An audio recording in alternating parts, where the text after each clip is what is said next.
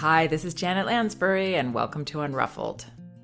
This week, I'll be responding to a letter from a mother of infant twins who is worried that she might not be engaging enough with one of them.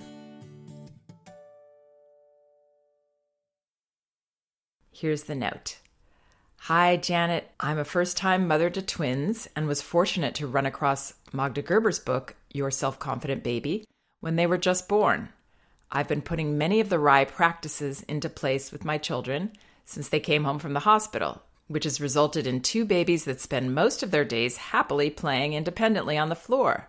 When I'm with them during playtime, I'm on the floor observing and being with them.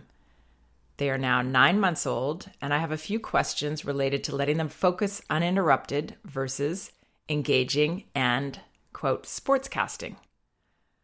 My daughter has been a patient-focused child since birth and can spend an hour examining all the details of a single object or light coming through the window. She is content playing by herself and rarely looks up to check in with me.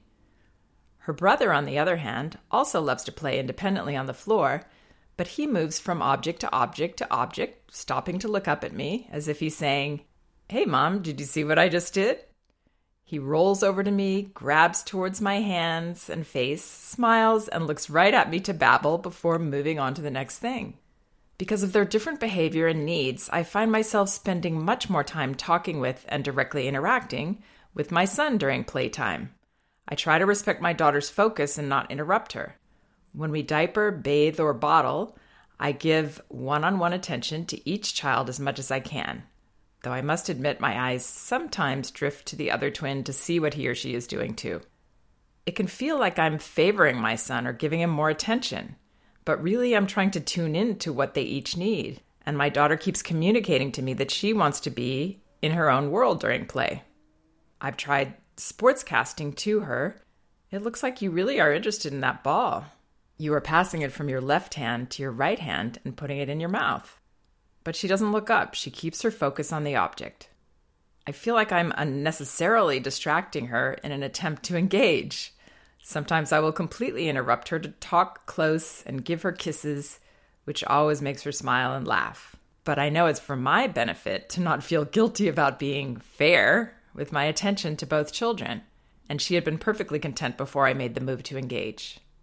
I know that they are different people with different needs, but since they're the same age and spend most of their time playing in the same room, it's hard not to notice the big differences in how we interact.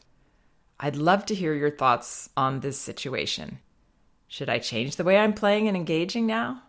How will this affect our relationship as they grow up and are able to verbally express their needs? Thank you for reading my letter. Okay, so I want to start by explaining why I chose this letter. At first, when I was reading it, it seemed way too specific to this parent situation to be an interesting topic to share as a podcast for my listeners.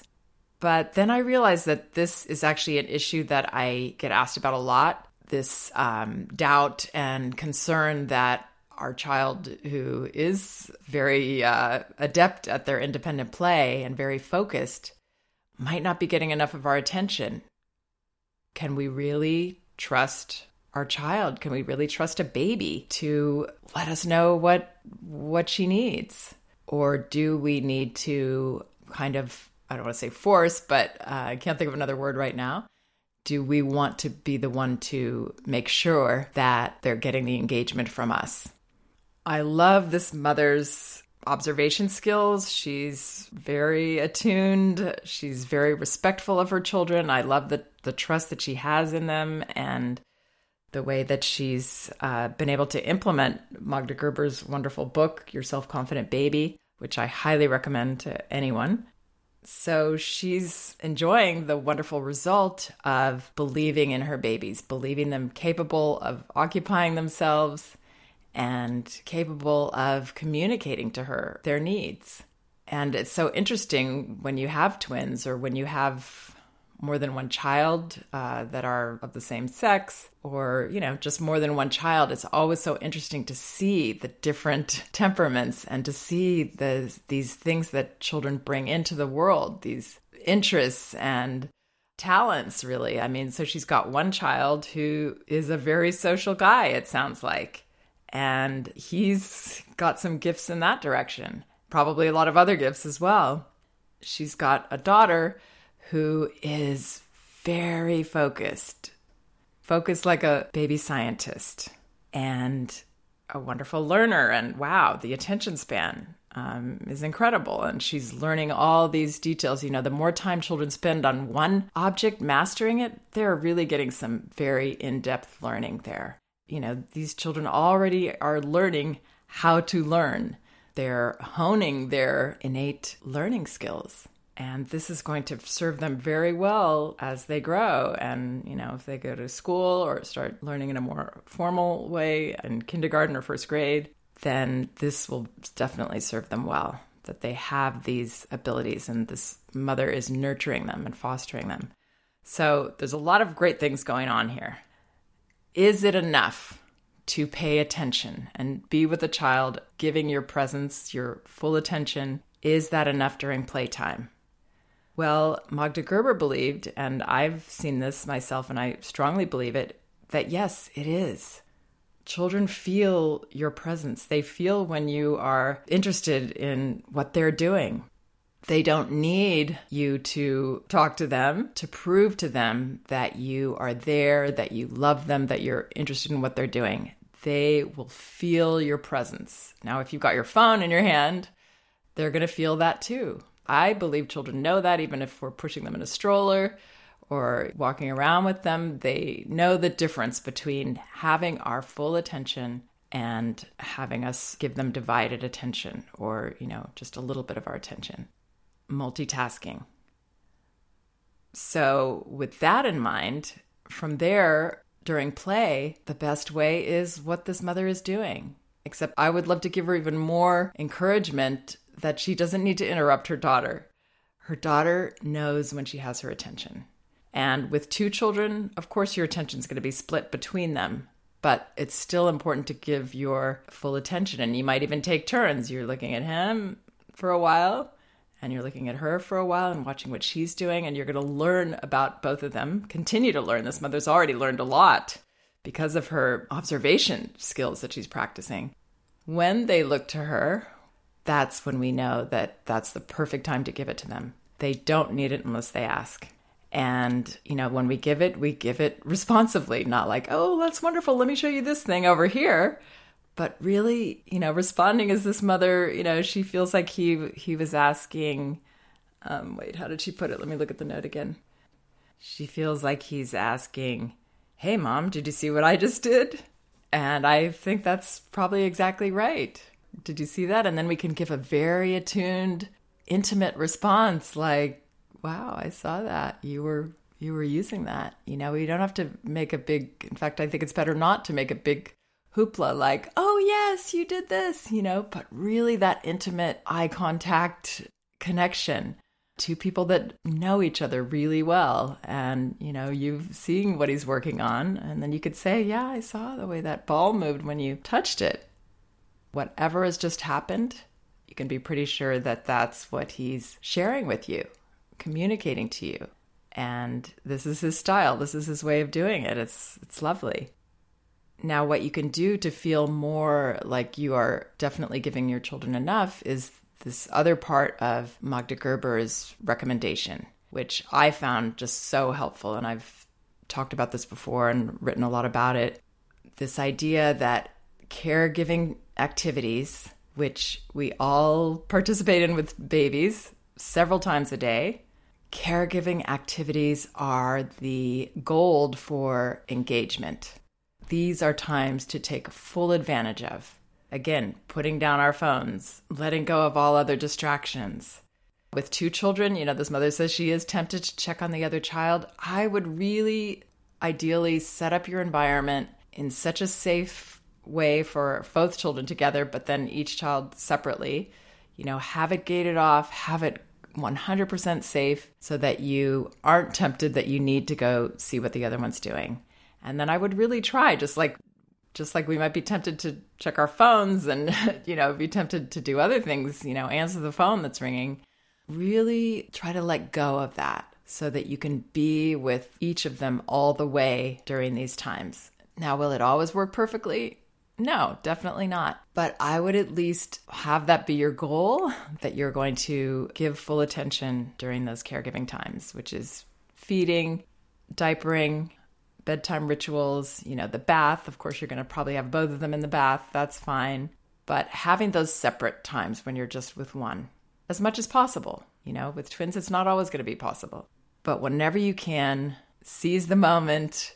And that would be the time that I would have this different kind of intimacy with the baby, using that time to engage with her, to initiate engagement rather than just responsively engage, to have little, rituals with each child that are a little different because you have a different rhythm with each child.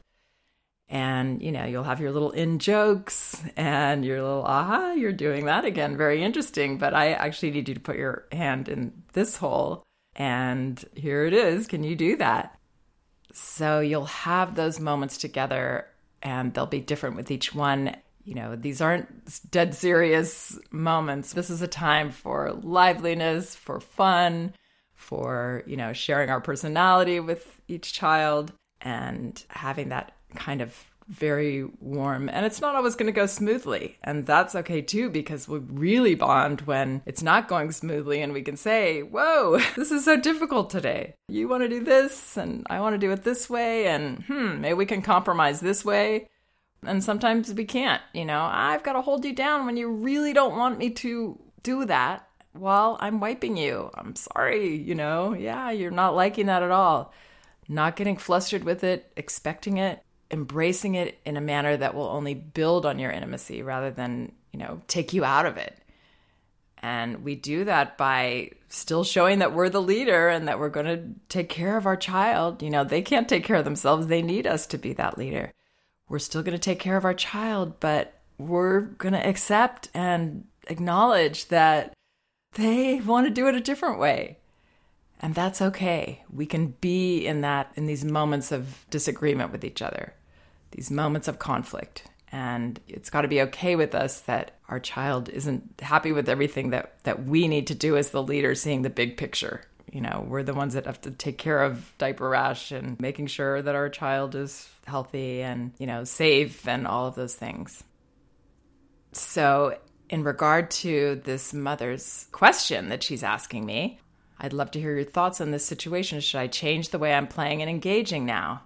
No, I would say trust your daughter even more. It feels like that's your inclination, but maybe you just need this extra boost of confidence. And I would like to help give that to you. How will this affect our relationship as they grow up and are able to verbally express their needs? Well, your relationship will continue to grow in intimacy and your children will continue to feel that you know them, that you understand them, that you want to understand them even more, that you accept them as they are. You are comfortable with who they both are and you want to connect with them as is. For me, that's a relationship I want with my loved ones, especially my parents. That kind of trust and that kind of confidence-building encouragement. Now, the rest of this, the relationship and how they are able to verbally express their needs and all of that, that's all the wonderful mystery of being a parent, that we get to enjoy this journey and all its surprises. And there will be many, many, the way that your son develops his interest in engaging with you and the relationship that builds between you two, and your daughter and the way that she likes to engage with you and the way she likes to feel you appreciating her as she explores in depth. These things are all going to look different at each stage of their development, a little bit different, the way that they evolve. And that's the exciting part of this. And I love that this mother's already set up her life to enjoy her children and trust them. So I hope that helps. And thanks everybody for listening. Please check out some of my other podcasts. And I have lots and lots of articles about things I discussed today on my website, janetlansbury.com. And again, both of my books are available on audio at Audible and paperback at Amazon and ebook at Amazon, Barnes & Noble, and Apple.com. We can do this.